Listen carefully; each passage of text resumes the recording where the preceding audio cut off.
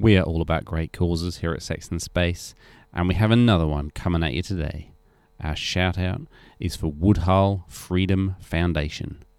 They envision a world that recognises sexual freedom as the fundamental human right of all individuals to develop and express their unique sexuality, to be personally autonomous with regard to bodily integrity and expression, and to enjoy sexual dignity, privacy, and consensual sexual expression without societal or governmental interference, coercion, or stigmatization. Hell yeah. Check them out at woodhullfoundation.org and Woodhull Freedom on all social channels. Sex, the final frontier. These are the voyages of the speculative interdimensional vehicle, Sex in Space. Its mission, to explore new points of view, to seek out fresh opinions, to boldly go where so many have gone before, and still somehow manage to totally miss the point. Subscribe to Sex in Space, wherever quality podcasts are found.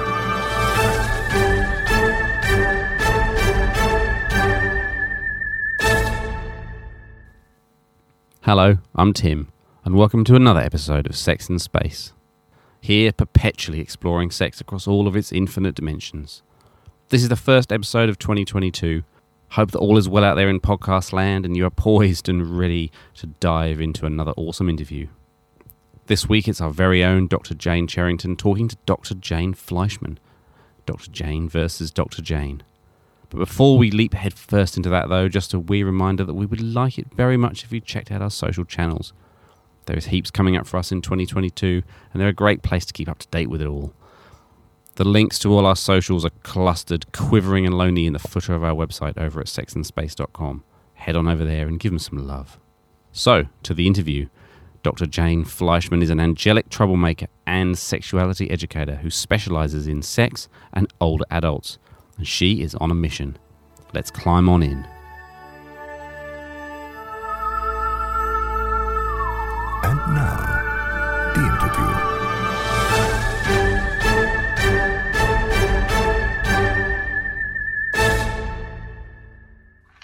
Jane, tell us a bit about your mission.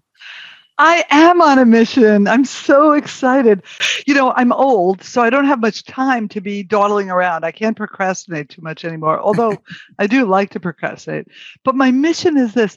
I'm seriously trying to promote sexual wellness or sexual well-being among older adults in senior living communities, particularly those adults who are from marginalized populations or have, because of racism or homophobia or transphobia, been really struggling with other issues as well as ageism throughout their lives. So it's a big task, but I'm ready for it. That's a pretty awesome mission to be on. And it's pretty large because if you're looking at that particular space, there are a lot of stakeholders that you're dealing with, a lot of different vested interests circulating around. Right. So maybe if we start with the people that matter most, and that's the older people you're dealing with. Great. What are, so some of your work is specifically taking classes, right? Mm-hmm. And you do sex ed classes with older adults. What is it? Take us into a classroom with you. How do you approach that work? Well, first, can I step back a little bit? Because, you know, I'm a certified sexuality educator. The international organization that started in the U.S., the American Association of Sex Educators, Counselors, and Therapists, has a certification program. And when I was in grad school, just a few years ago, right? I mean, I just finished at the age of 62 when I got my doctorate. I was given a choice. I could have done sex therapy or sex education. And I chose sex education for one really important reason. I believe that change can be made more quickly for us if we work in the larger sphere of groups, either groups in classes or in the macro level in terms of communities or larger institutional change. And I really believe that. And we have so many problems institutionally in so many levels. But I decided that I would start with sex ed with older adults because, by the way, none of my peers were interested in older adults. Everybody was going to talk to young parents or adolescents or people in the veterans, who would come home with disabilities, either PTSD or other physical disabilities. But nobody was really interested in old people. So when I go to a class, here's what I do. The first thing, now, by the way, I don't just teach old people. I also teach the people who care for the old people in long-term care community. But if there are old people in the audience, the first thing I do is I say, it's okay to talk about sex. And you can see this wave of relief coming over people's heads because for many people in their 60s, 70s, 80s, even 90s, they've been thinking about having sex. They've maybe even been having sex. In fact, not just anecdotally, but empirically, John Delamater did some very interesting research that found that people were having sex in their 60s and their 70s and their 80s. And anecdotally, people come up to me all the time and say, you see that woman over there in the back of the room? She's 92 and she's got 3 boyfriends or, something like that. And it's real. So, but I'm saying those are anecdotal expressions. But in any case, if they're thinking about sex or if they're having sex or they're longing to have some sexual issue that is about their sexuality, focused on, they don't have a lot of people to talk to about it. So the first thing I say is, let's just make this an okay space. We used to call it a safe space. Remember? Yeah. We talked about that in New Zealand, but in the US, we talk about safe spaces. Now we talk about brave spaces. We're going to make this a brave space where it's going to be okay if you really want to ask some hard questions. And then I ask people to kind of go on a little bit of a journey with me about what this idea of sexual wellness or sexuality is.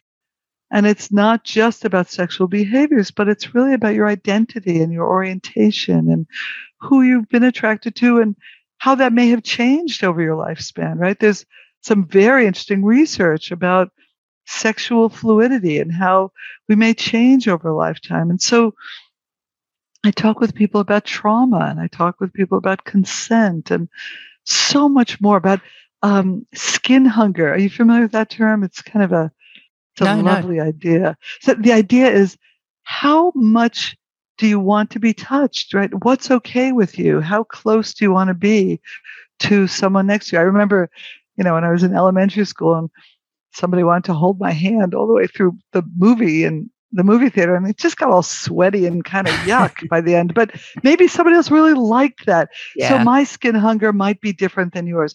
And over time, it might change. And then I talk with people about what are the expected changes throughout your lifespan in terms of your bio, psycho, and social sexual life that you can expect that would be kind of something that we can all begin to wrestle with. And I give them tools and I give them resources, but I give them also a chance to have some fun because, old people love to have fun, right? So that's why old people like to have sex. But I bring out my, I'll show them to you. I don't know if your listeners can imagine, but I've got a really nice vulva puppet here. I love your vulva puppet. She's just beautiful. And she's got velvet and satin and pearls and a little conch shell for her butt.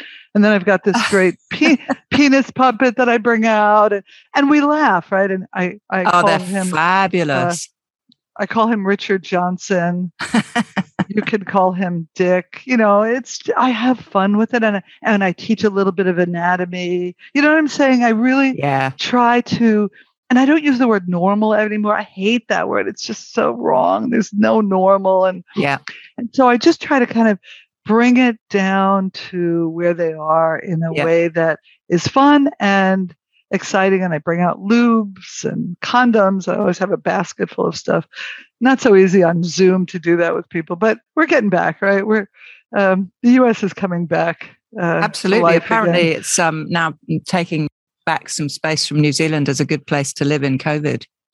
Oh, that's great. Well, I don't know. I still would like to come and visit you all in Auckland. It would make me very happy. But in any case, I try to make it like another topic of wellness, right? Another area that we can begin to disappear some of those taboos. There was a beautiful quote from you that I have, possibly paraphrasing. I think it's pretty accurate, with a TED Talk where you said, you know, in terms of talking about this stuff, particularly in thinking about sexuality and older adults, if we don't have these conversations, we're denying our elders lives of dignity and pleasure at a time when they need every possible reason to live. Mm. And that really resonated for me.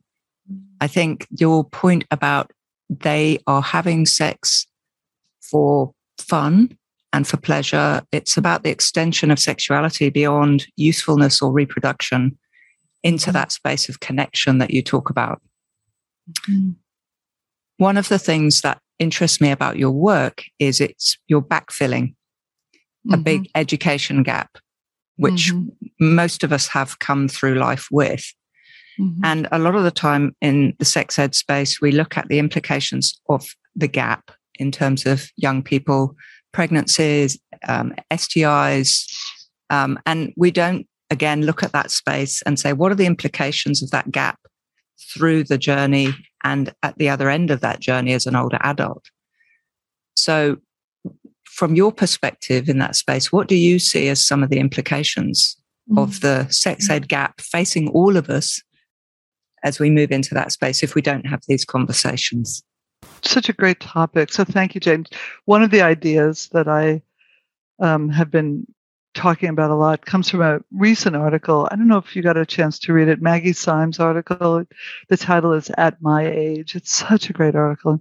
And she talks about really kind of turning the myth upside down of older people being asexual or uninterested or lacking desire. And so many old people have struggles with mental illness and mental health, and particularly since COVID, right? We were trying to keep older adults safe, but they weren't really healthy, being socially isolated, and dementia has increased. And there's some new reports now that are reminding us that when we keep older adults away from each other, cognitive impairment can actually be exacerbated. So what I've been trying to do is give people an idea that they can look at their sexuality and their sexual behaviors in a way that Maggie Symes reports that older adults have said, which is that it's gone from this procreative act to a more creative act. It's gone from giving to actually, I'm sorry, let me say it again. It's gone from just giving it to someone else to actually being able to receive through generosity and also through reception. It's gone from this sort of urge and lustful need to more quietude and more conscious connection.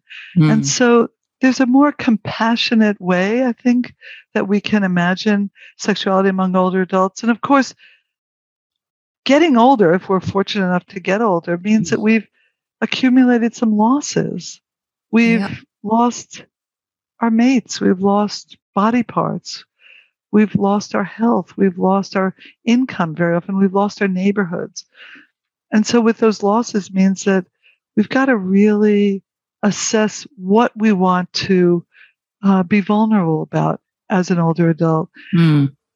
And along with those losses, what I've been talking about lately is this idea of emergent pleasure, that we have the opportunity to create more pleasure. And I brought a book with me today, Sex After Grief, by one of my colleagues, Joan Price, who met a heterosexual woman. She met a guy at a later age and just was smitten and had great sex and great times with him.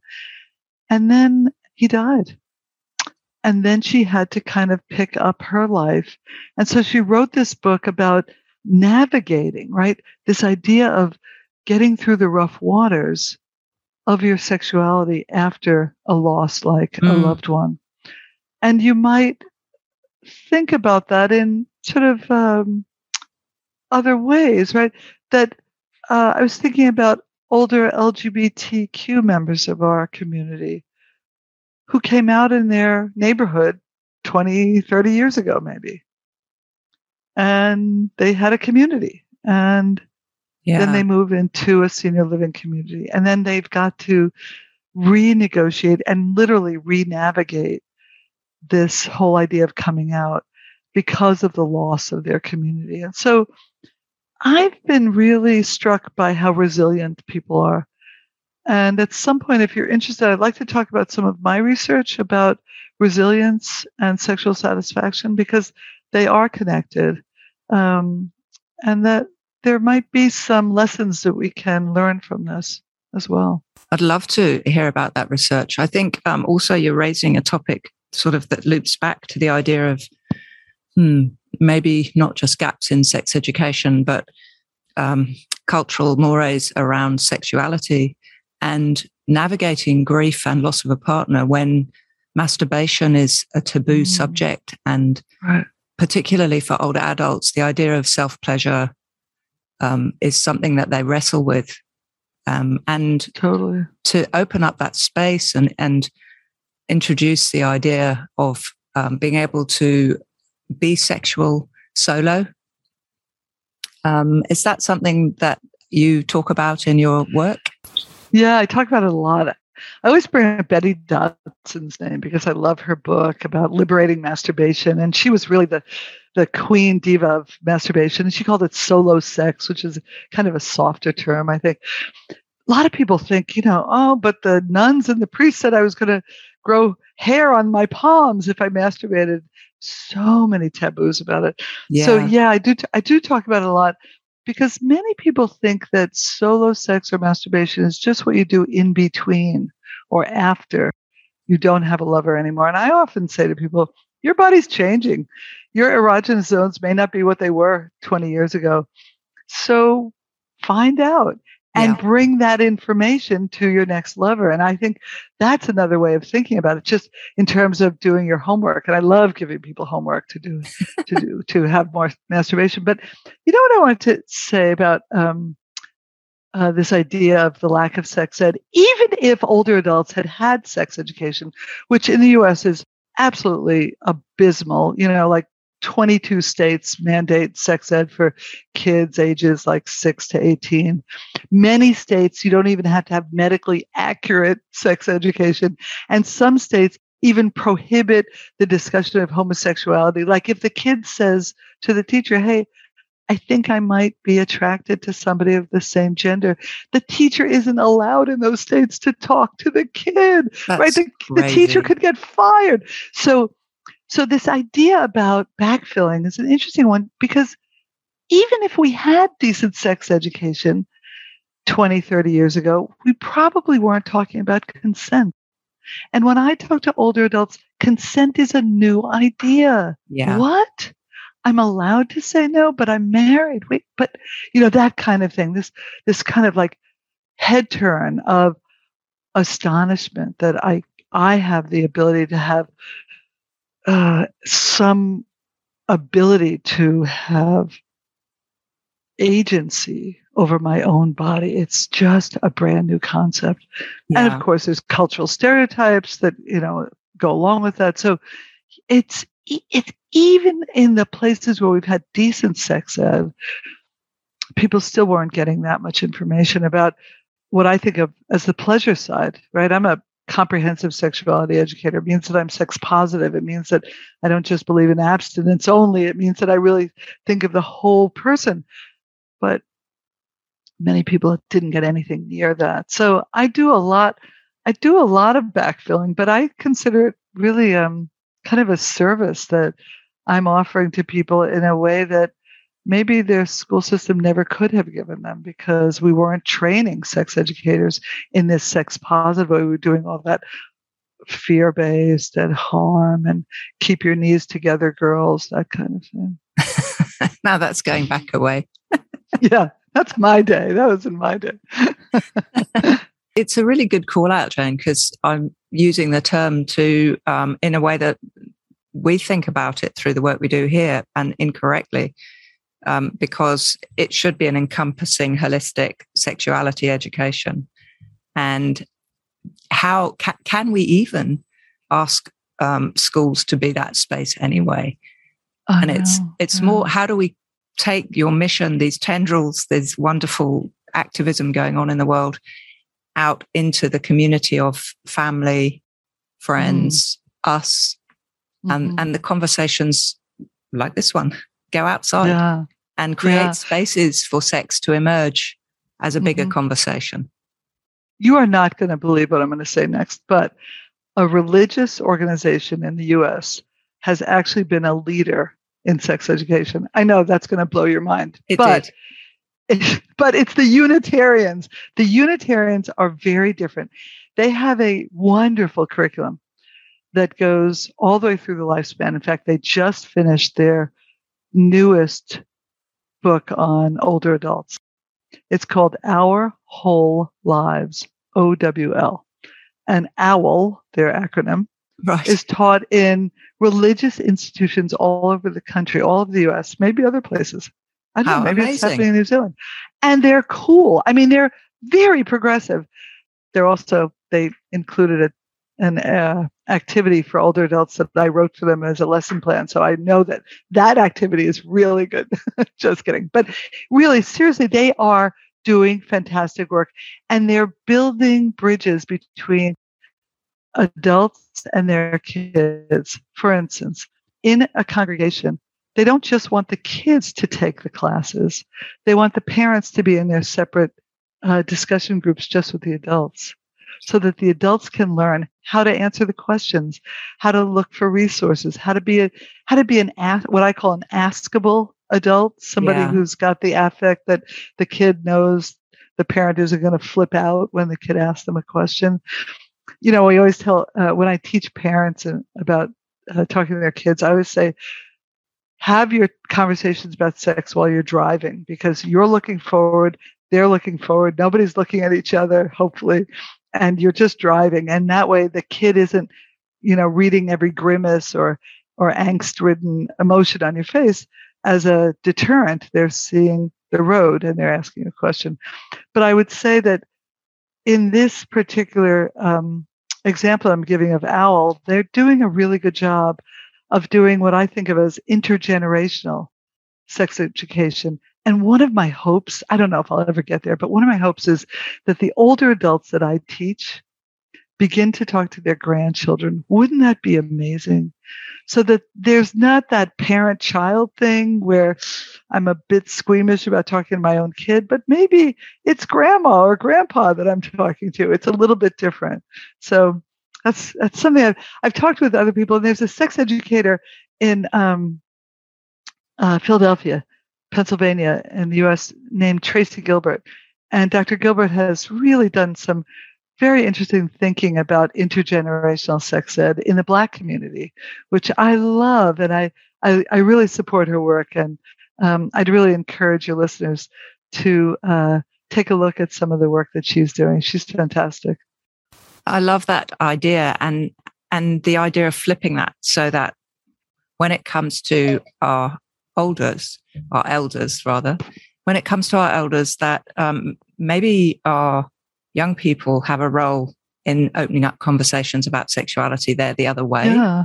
There's a funny cartoon of the kid in front of the laptop, and the father comes and taps him on the shoulder and says, "Well, I guess it's time to talk about sex, son." And the kid turns around and says, "What do you want to know, Dad?" I don't know. So there is a bit of that going on. Yeah. So the kids know so much, and they've learned so much in so many different ways. Some of it really helpful and some of it not very helpful. But it'd be great if the young people could start the conversations. And there are some really good groups in the U.S. like Advocates for Youth. I don't know if you know them, or Scarletine, that are doing sex education with young people, where the young people are on their advisory board. So they're teaching the adults what it is that they need to, bring forward. And in terms of the parent-child interaction, when we flip it around the other way, I love the idea of taking everybody for a drive. That can work with your older parent as well, like still everybody guys are on the road. Yeah. But when you're doing work with of the children of parents, what do you find are some of the challenges there, and how do we start to unpack those? I'd say one of the areas that we need the most work on is gender. I think for many of the young people that I've talked with, the young parents I've talked with, gender is really the issue that's coming up much more. For my generation, I'm in my 60s, orientation was really the biggest issue for us, and sexism was the biggest issue for us. But right now, those seem to have taken a bit of a changed role, and that gender has really become part of the major battleground, at least around here. And I would say that the parents really need to kind of get up to speed on language, nomenclature, and eschewing a lot of their assumptions, because they make assumptions based on presentation that may be incorrect. Mm-hmm. And I know for my own experience, when I get introduced to a new baby, young friends just had a new baby, and they didn't reveal their gender. And it was very simple for me. And so the kid was a they. Yeah. That's who they were. They were they. And it was very simple. For my, I have 2 kids in their 20s. For my kids' friends, when they are going through their own questioning about gender, it's harder for me to make the switch because I've known them as a particular gender, and I have to continually check with myself and sort of check it out. My kids don't have that same issue. They're just much more adept. And so when I talk with parents, gender is often really one of the major battlegrounds that we need to kind of remind parents how to deal with. And it's been a challenge, I think, for many parents to kind of get up to speed about that. Another one is, I think, consent. Yeah. When we were growing up, we had to sit on our uncles' laps, and it wasn't always pleasant, and it was scary. And we had to be kissed by people that we didn't really like. Go ahead, kiss them, And there's a real change now where, young people are saying, nope, I'm not going to do that. So that consent has become a much bigger part of their vocabulary. And one of the thorniest areas in which you deal with that is with residential care and dementia. Oh, very much so. Yeah. And there are a lot of organizations in dementia care that don't have policy around that. And some of your work is spent advocating space for policy development. How's that going?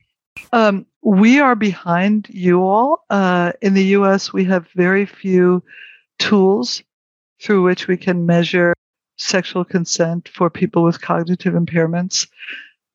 We have very few policies that protect sexual wellness and sexual health for older adults with the desire to have a sexual life with cognitive impairments. And even if we take the dementia out of the equation, we have very few senior living communities that have any policies at all. So I'm interested in the organizational level and the macro level, and I'm on a kind of a exciting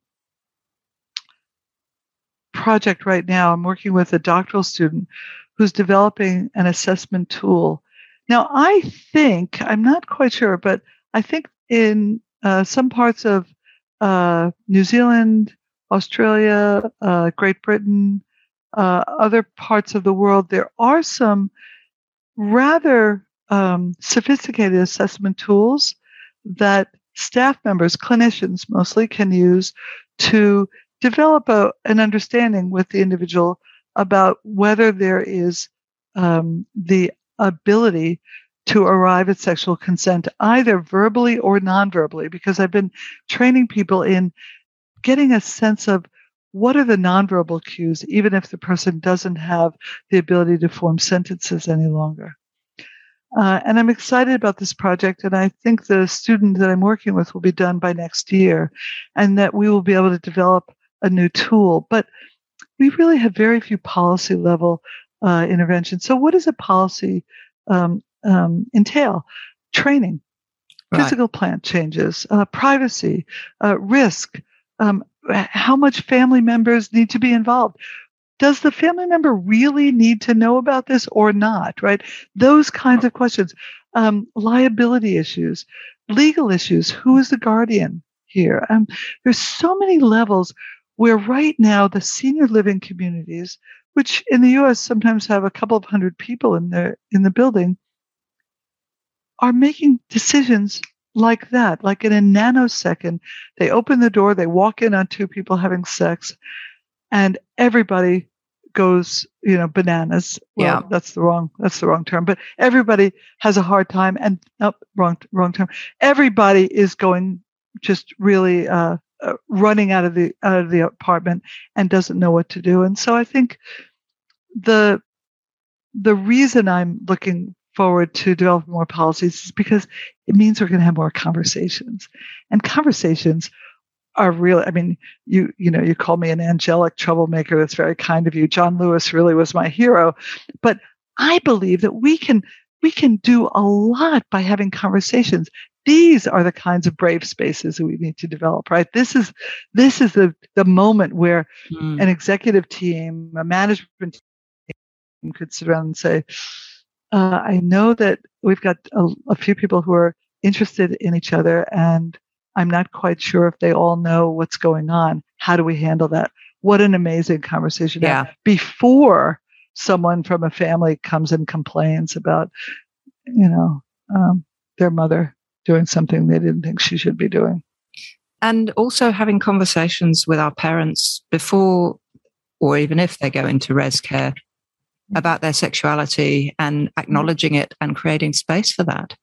Right. It's like a reverse flip goes on. For me, the analogy is very much around how we are with teenagers, where it seems like children of older parents assume an awful lot of ability to take control and to police the boundaries or to set the boundaries of somebody's life at a time where they might well be perfectly capable of making decisions. Right. That's such an important point. I've been wondering about this. Do you think that the very same people who are blocking sex education for their children are going to be the same people who are blocking sexual liberation for their parents? I don't know. I have no idea. No one's done that research, but it seems like that adult child who is a barrier often can be turned around and could be really helpful if they wanted to have a conversation. Like, for instance, what if the older adults in that family were swingers or into non-monogamy or polyamory, and the children never knew about it, or they were kinky and the kids never knew about it? What a disservice now that the child is going to try to, quote unquote, protect those parents from some untoward behavior. It just doesn't make any sense. We do need to have those conversations, and they're very hard for people to have. Imagining our parents as sexual is tricky.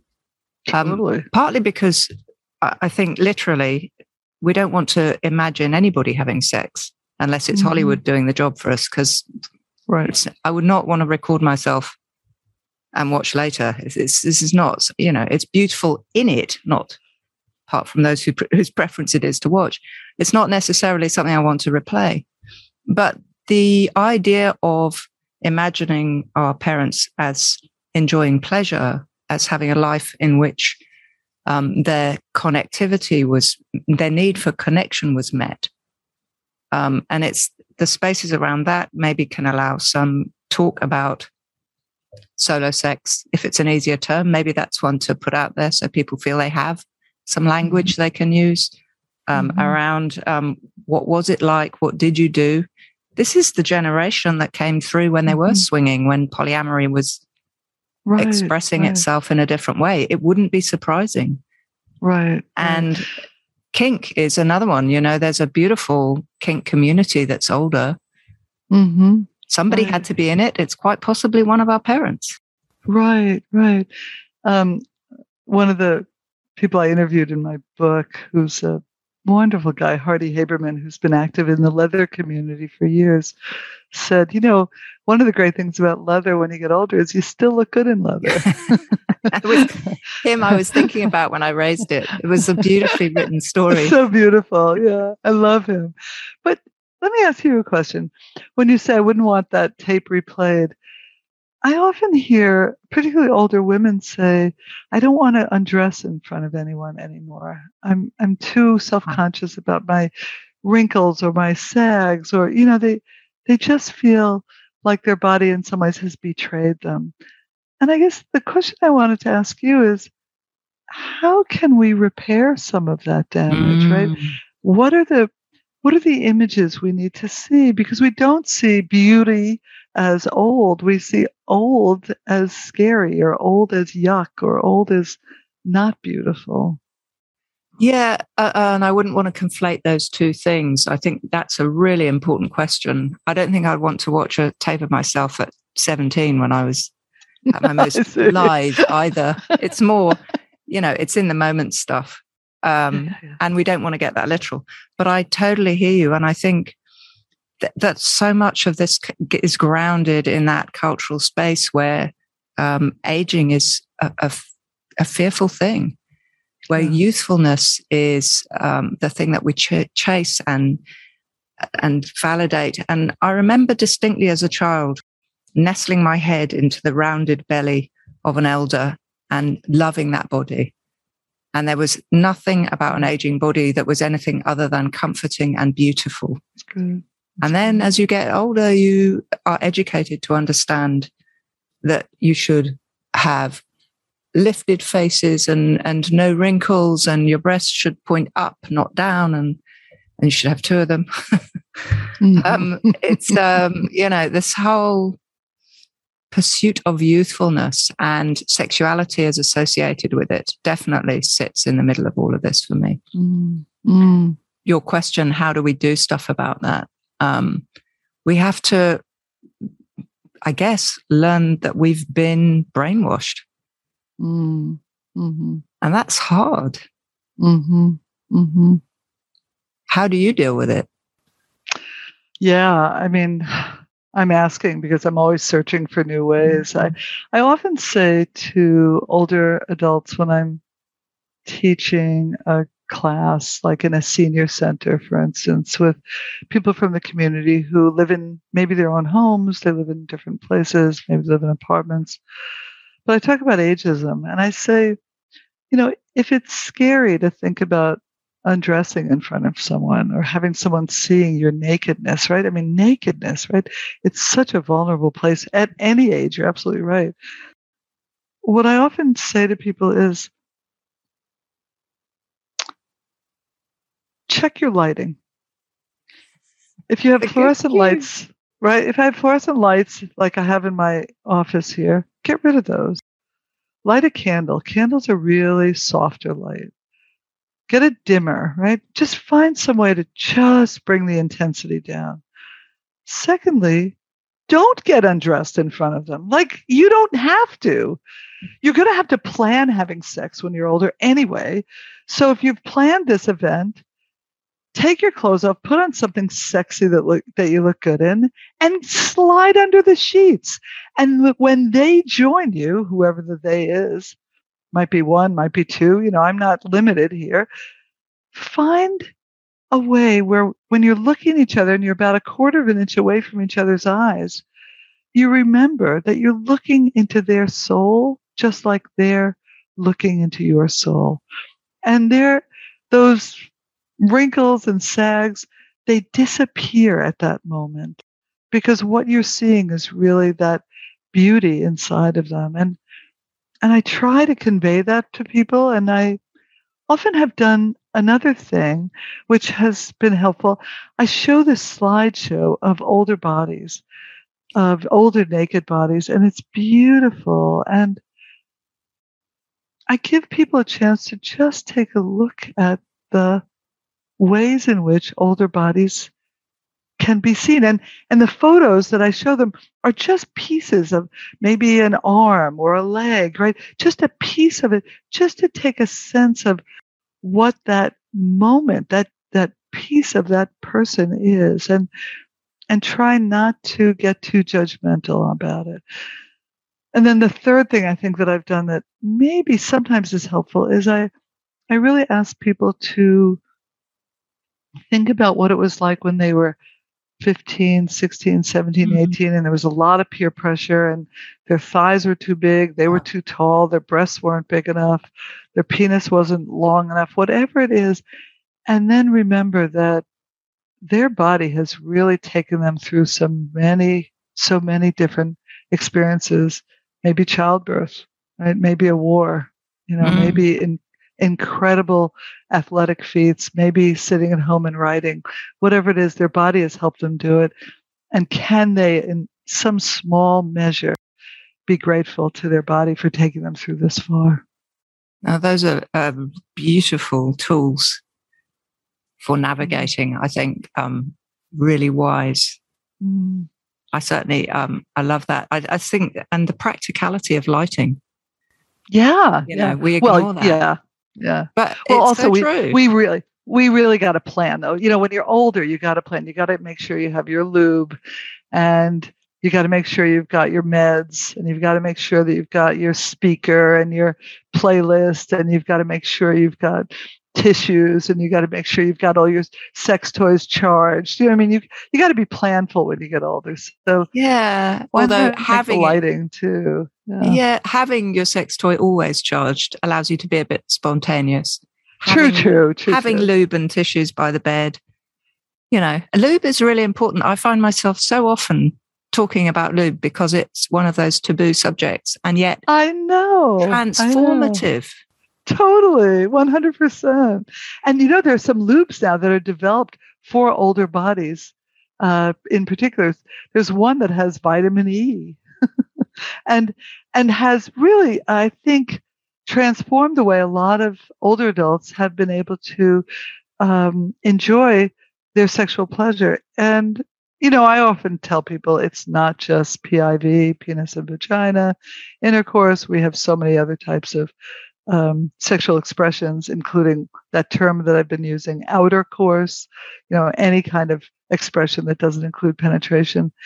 But just to get back to ageism for one more moment, I think ageism is so insidious, right? It's like it stops people in their tracks. And I think I'm developing a course for some social workers this summer. I'm going to teach it with a friend of mine who's a sex therapist. And we like doing that interplay between a sex educator and a sex therapist. And I really recommend talking with clinicians because they see everything on the micro level, but we get to see things sometimes more broadly on the macro level. And the course is talking about ageism, disabilities, and sexuality. And we're going to be talking about some of the theory behind it in terms of disability rights, CRIP theory. I don't know if you're familiar with that term. Really, I think very exciting work going on. And then queer theory about this idea that older adult sex is kind of like queer sex because there's no procreation, there's no worry about contraception. We're really outside of that heteronormative usual sphere of sexual relationships. So developing that with ageism as the core and then looking at disability and sexuality theory, I think is going to be extremely helpful for these social workers who are navigating a lot of new territory with their older patients. Yeah, and I really like your conversation and other work around learning new sexual scripts.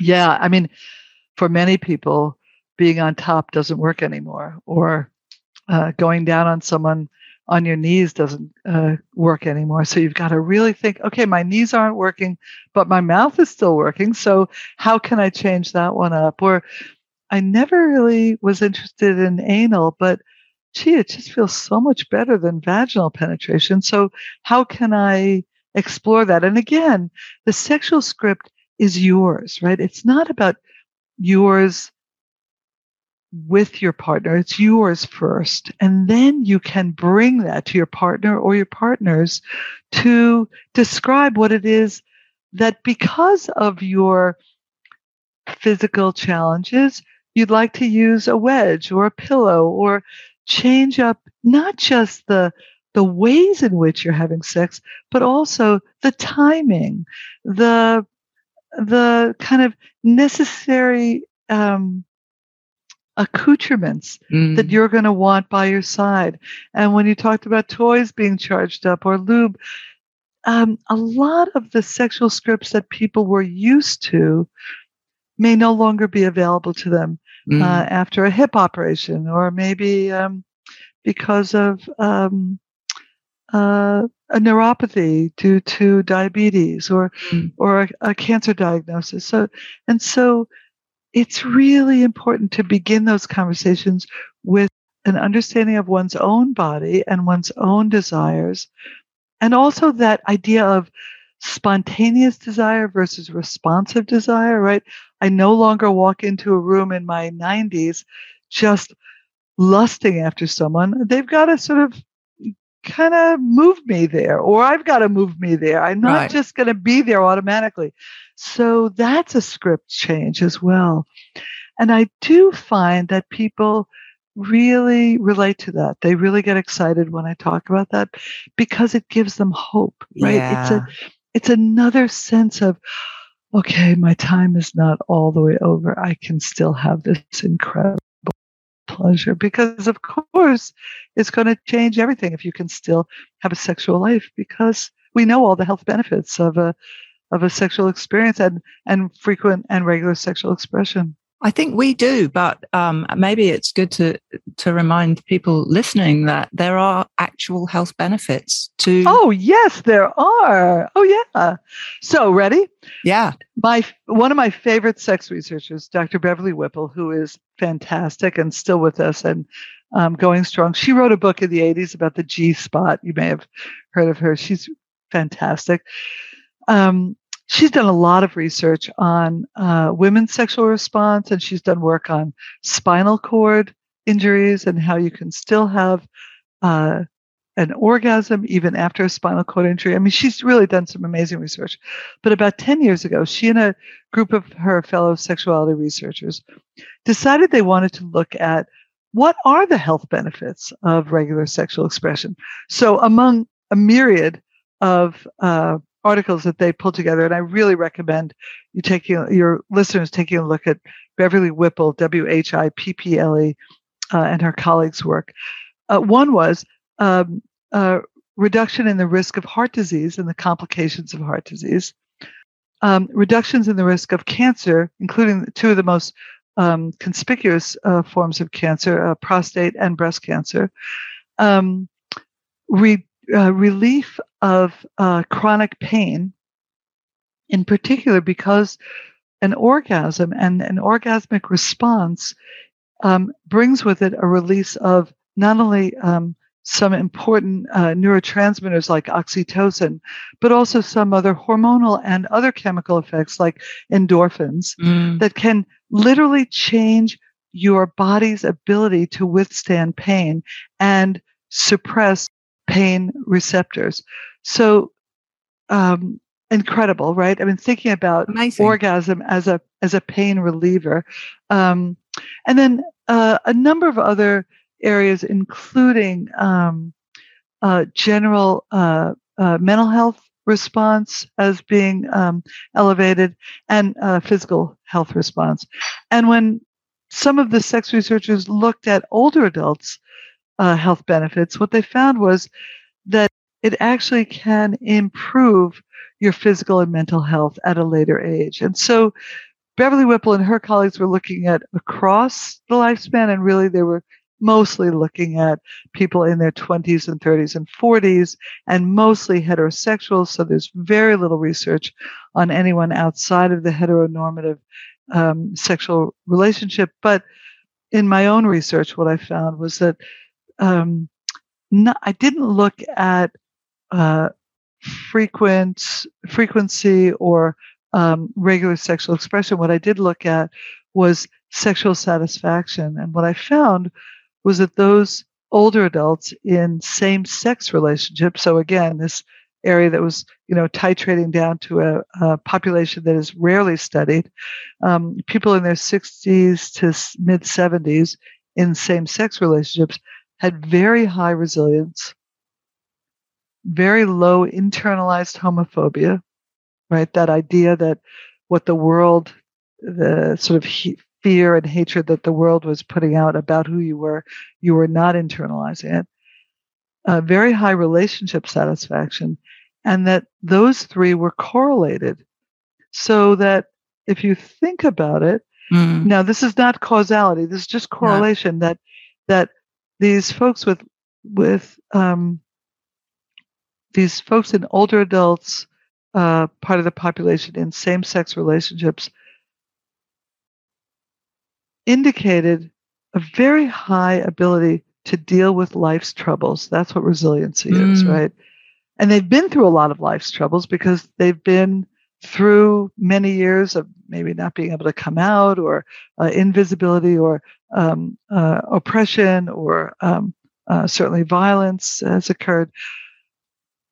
The resilience and the internalized homophobia were connected to relationship satisfaction. And what was most interesting was that given those three as sort of a triangle, relationship satisfaction was a predictor of sexual satisfaction for this population.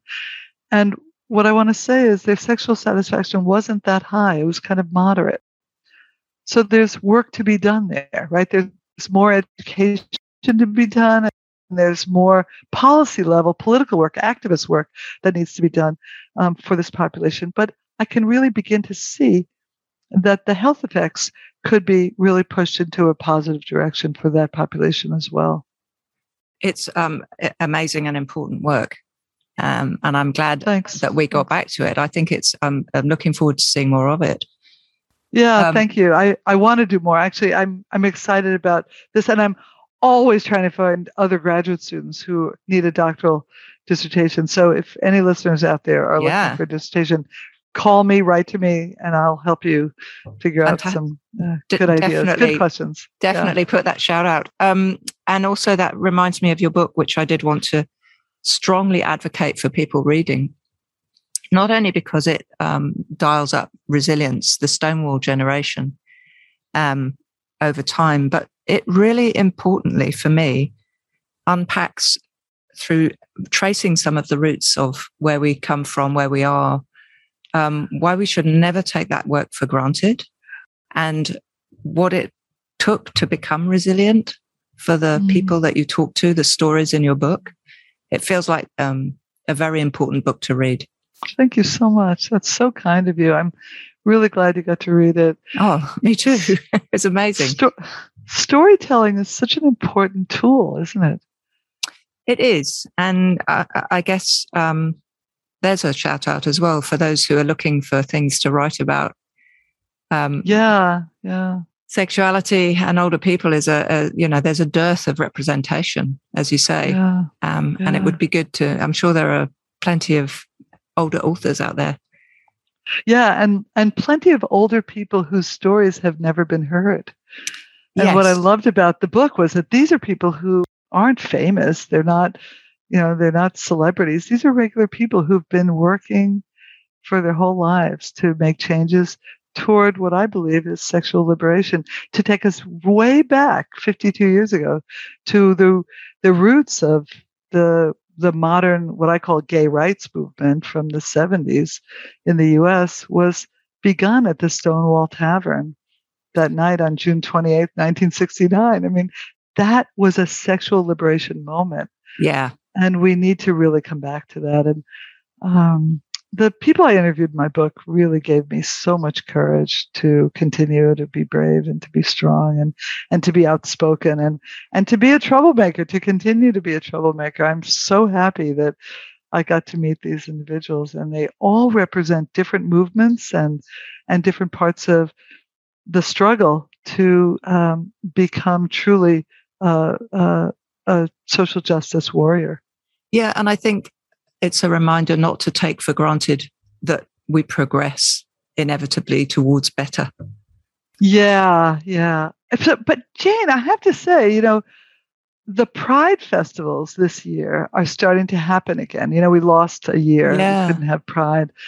But they're all being taken over by young people. It's so exciting. Oh, that's people cool. like me who started a Pride march in my little town in Northampton, Massachusetts in 1982, where we had 30 people standing because we didn't really have any permits or anything.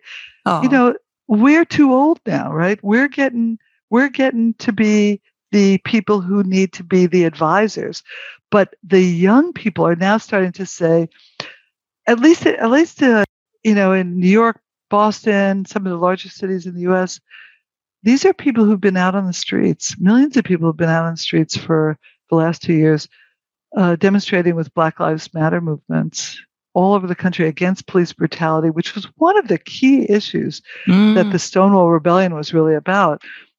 And I'm not saying we need to step aside because we don't have anything to say. What I mean is we need to allow for young people to take leadership, just like we did when we were young, to move forward, to allow them to bring some of the new knowledge that they've been gaining, being on the streets and fighting against police for the last couple of years in the U.S. We need to allow them to take pride in a really exciting, what I think is a liberation direction, where pride has kind of meandered a bit and become a bit more assimilationist, at least here in the US. I think that's wonderful at one level. At another, I want to challenge the stepping back of elders and say maybe walking side by side rather than disappearing. Okay, that's very kind. But I've had many years of being in front of the microphone. I've been an activist for a long time. Before I became an academic and before I became a sex researcher, I was on the front lines a lot, and it was great fun. I loved it. It was terrific. But the truth is, other people have an opportunity now to get in the front of the microphone and to really be able to be heard. And I want to be able to walk shoulder to shoulder for sure, but I also want to make room. I guess maybe that's it. Maybe you're right. So instead of saying the word stepping back, maybe making room for Beautiful. Allowing other people's voices to be heard. Because there's a guy at the end of my book. Did you see that guy, Joey Wasserman, who's in his 30s, whose life is to work with LGBTQ elders. He loves doing that work. And he believes that storytelling is the way to do it. And he wants to bring his generation forward by hearing the stories of his elders. I think that there's a book there that maybe he could have a go at. Yeah. That just asking that question, what's your sexuality story, of people in their 80s and 90s? And that would be a really interesting book. Yeah. Well, I started with that question. I started with, where were you the night of Stonewall, June 28th? But I couldn't start with, what has your sexual life been like? Because people get too nervous. But about an hour into the conversation, I then steered it toward, so tell me about, what was your sexual life back then? And what's your sexual life now? And I heard amazing stories from people. There's two women in the book who said they met in their 60s. And they had the best sex in their 60s that they'd ever had in their entire lives. That blew my mind. And I just loved that they were able to say that and that they were able to experience it. And one of them just turned 90 this year and they're still together. Which is really cool. Yeah, very cool. And actually, I want to make that point, Jane, because you said you have a lot of work to do because you're already older. But given one of your heroines was still working at 100, you've a whole lifetime of work ahead of you. I know.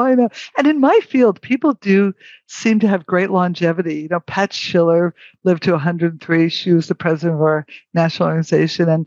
And my mentor lived to be actually 102. So you're right. I've got some years left, but I can't dawdle. That's the key. Perfect. I can't sit around too much. I got to keep moving.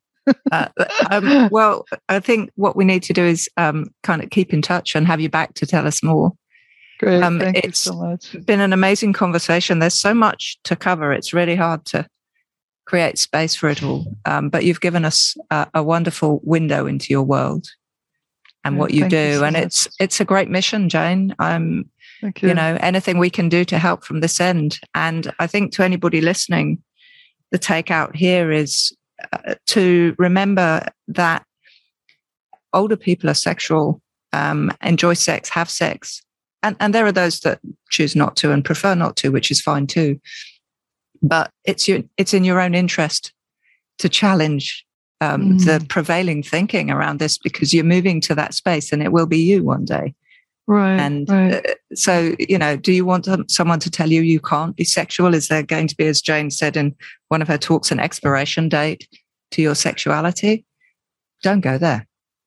Don't go there. Race You're it, so right. it.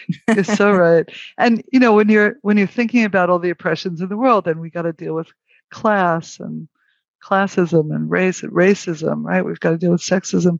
Remember that ageism is that one oppression that, if we're lucky enough to age, we're all going to have to deal with. And so you're absolutely right. Working on that now. And also, the people who have had the best sexual lives in their 50s will probably have the best sexual lives in their 80s as well, because they'll continue it and they'll learn how to change with their bodies. So, yeah, I think your message is a really good takeaway. And I think I have one more takeaway, which is, don't be afraid to challenge those stereotypes when you're younger, because it becomes more habitual. So I challenged stereotypes when I was young, and I'm still challenging them now because I know how to do that, right? I've changed the stereotype that I'm bumping up against, but I'm used to opening my mouth, and I'm used to raising a bit of a ruckus, and I think it's served me well. And it has also helped my children see that they can have permission as well to do that. So, yeah. So any of the listeners who want to think about aging in a new way, this is an opportunity to think about sex in a new way when you're younger, so that you can carry that forward as you age. Great message. Thanks. Awesome, Thanks so Jane. much for having me. Thank you you. for It's such a being pleasure to be with you. What a treat. Really hope you enjoyed that. If you need a little more Jane Fleischman in your life, or maybe somebody else's life, then head on over to janefleischman.com and check out her TEDx talk. Is it okay for grandma to have sex? We love us a little 5-star rating on Apple Podcasts, we do. So go on, you want to. Check us out at sexandspace.com. That's sexandspace, DOTCOM on Insta and Facebook. Or flick us an email at hello@sexandspace.com and tell us what you think. Massive thanks to all our guests, to the team at String Theory, and for you to making it all the way to the end of another one. Until the next time, bye-bye.